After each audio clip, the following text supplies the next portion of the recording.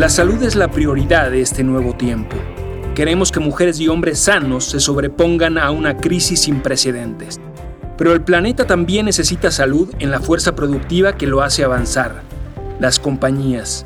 ¿Qué pasó con la pandemia? Y esta disrupción fue lo que nos condujo a decir, bueno, no tenemos todos los hilos agarrados. Sí, como dice Georgina Valencia, directora de Finanzas de SAP México, el 2020 cimbró a la iniciativa privada con escenarios desconocidos que obligaban a actuar.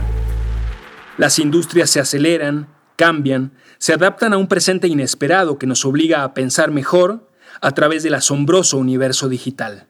Si queremos reinventar la vida en esta era compleja, necesitamos nuevos modelos de negocio y procesos óptimos. En síntesis, una revolución del trabajo. A inicios de este año, cuando el virus llegaba a México, los clientes de SAP pedían apoyo. Que decían los directores de finanzas, tengo que asegurar que por lo menos tenga lo mínimo para la continuidad operativa. Responsable de la planificación económica de SAP desde hace 13 años, en medio de la penumbra intentaba divisar la luz. Lo que tenemos que hacer es llevar a la empresa del punto A al punto N. Se decía Georgina a sí misma. Pero ahora, con una sociedad encerrada en sus casas por la cuarentena y el consumo transformado, no aplicaba esa línea recta apropiada para otra época. La inteligencia es cómo transitamos a través de todas estas curvas, idas y bajadas. Es decir, la nueva realidad con industrias detenidas y economías paralizadas estaba llena de pistas confusas. Los clientes de SAP, que hoy suman en nuestro país 9,000 compañías, estremecidos, le confiaban cosas así. Tenía un miedo pavoroso de que no saliera la facturación bien. Mi gente estaba acostumbrada a estar en la oficina y hacerlo en la oficina. Desde hace 26 años, Georgina ha pasado por empresas de auditoría, logística y alimentos, hasta llegar a su responsabilidad de hoy. Y en esa experiencia ha descubierto que la tecnología y el orden financiero son la brújula en las peores tempestades. Había que proponerse un repensamiento. Todo el área de finanzas se puso como en la primera línea de batalla. Hay que tener un seguro. La tecnología ahorita es el fundamento del edificio para una continuidad. Finanzas tiene que tener un alto entendimiento del contexto y tiene que tener una agilidad en la toma de decisiones. Porque a pesar de que el país o la economía está de alguna manera parada, necesitamos reinventarnos rápido para volver a tomar nuestros negocios. Finalmente, los instrumentos tecnológicos salvaron el momento de riesgo y las empresas con las que tuvo contacto empezaron a hablarle de una realidad distinta. Afortunadamente, al tener esta adopción dentro de la empresa, logramos facturar en tiempo. Hay procedimientos que pueden ser agobiantes. Sin embargo, existen soluciones que integran y simplifican procesos. Te conectas a la red de proveedores, en un momento tiene 5 cotizaciones en las cuales puedes revisar si es más cara pero te llega antes, si es más cara pero el producto es mejor. Lo que te tarda 2 meses lo pueden hacer en 5 días.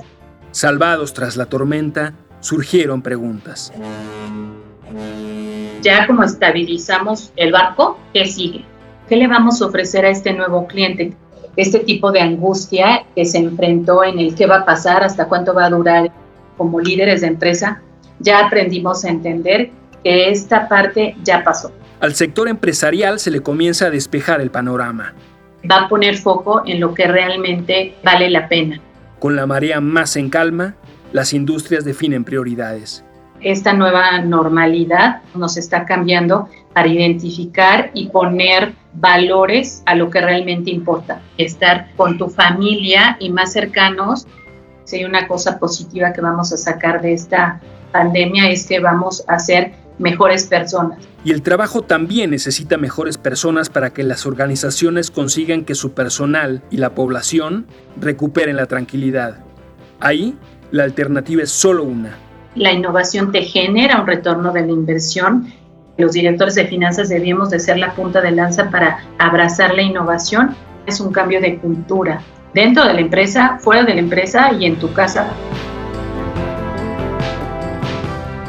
Cada industria es única y merece su propia evolución. Por ejemplo, La industria que persigue la salud a través de la cultura física necesita inversionistas creativos porque los usuarios, reacios a exponerse, van a tomar decisiones. Si van a seguir yendo al gimnasio en un lugar cerrado o vamos a tener que poner un gimnasio afuera, al aire libre. Las tendencias de consumo serán otras. Vamos a comprar menos tacones y vamos a comprar más zapatos bajitos o tenis. E incluso habrá que pensar cómo ayudar a la alegría desde la creatividad empresarial en una era en la que el contacto no puede ser el de antes. Pues los niños les gusta jugar, empujarse, tocarse, pasarse la pelota, compartir la paleta, la muñeca. Esta nueva realidad va a cambiar nuestra forma de convivencia.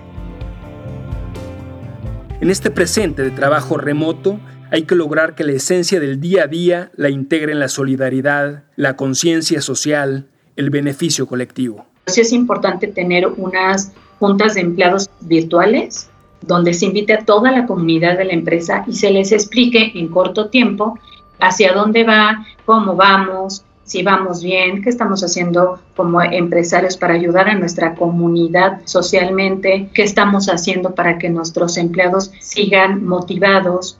Antes nos preocupábamos más por hay que hacer una fiesta de fin de año espectacular para motivar a los empleados. Ya no va a haber fiesta de fin de año. Capital humano tiene que innovar en ese sentido también. Una silla cómoda, que el empleado tenga un espacio adecuado para trabajar, empezar en un horario y terminar en otro. Es decir, a las 5:30 o 6 paro, cierro la computadora y me voy. Tienes que empezar tú a autodisciplinarte y los líderes de cada área a respetar esos horarios. Estamos hablando de temas inclusive de salud mental. Comprometidos todos los trabajadores en una misma misión, es posible encarar los inauditos desafíos empresariales. ¿Qué pasa si yo hago coches y ahora quiero hacer mascarillas? Para cambios revolucionarios, soluciones digitales. Al ser más analíticos, nuestros empleados generan más valor. Tienes 2 horas muertas en donde la maquinaria está parada y dices, estos espacios o tiempos muertos que tengo en la línea de producción los puedo ocupar para hacer mascarillas. Tengo que capacitar a mi personal. ¿Cómo lo voy a capacitar? Si es la maquinaria que tengo adecuada para los cubrebocas. Hacer simulaciones de si tomamos esta decisión, ¿qué va a conllevar? Y esas simulaciones con herramientas analíticas responden múltiples dudas clave. ¿Qué pasa si meto un nuevo producto?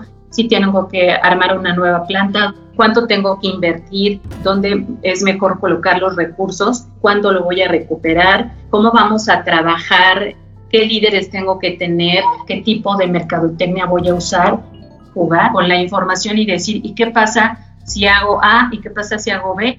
En marzo pasado, Georgina Valencia advirtió que en esta encrucijada planetaria sentía un doble llamado: mantener vital el estado monetario de SAP y a la vez ayudar a respirar y dar energía a otras empresas. Se hizo una pregunta desde la que partió su esfuerzo. ¿Cómo puedo yo ayudar a la comunidad financiera para demostrar qué hace la tecnología? Mostrar empatía tanto de los clientes hacia SAP y de SAP hacia los clientes fue justo lo que generó valor y fue una gran experiencia para mí. Sentirnos como socios de negocios, tanto el cliente hacia SAP y el SAP hacia el cliente, nos abrimos a compartir las preocupaciones mutuas y decir, oye, yo necesito también y tú necesitas de mí. ¿Cómo convergemos? Los dos estamos en el mismo barco y que tenemos las mismas preocupaciones. Llegas a un acuerdo mutuo de respeto. Lo haces con honor. Y el honor es ocuparse de uno mismo, pero siempre del otro. Conoce la serie de transmisiones realizadas en el micrositio Red Thing Coffee Corner para cada una de las industrias en www.sap.com/México/Industrias. La misión de SAP, hoy más que nunca, es ayudar a las empresas a funcionar mejor e impactar positivamente en el mundo y en la vida de las personas.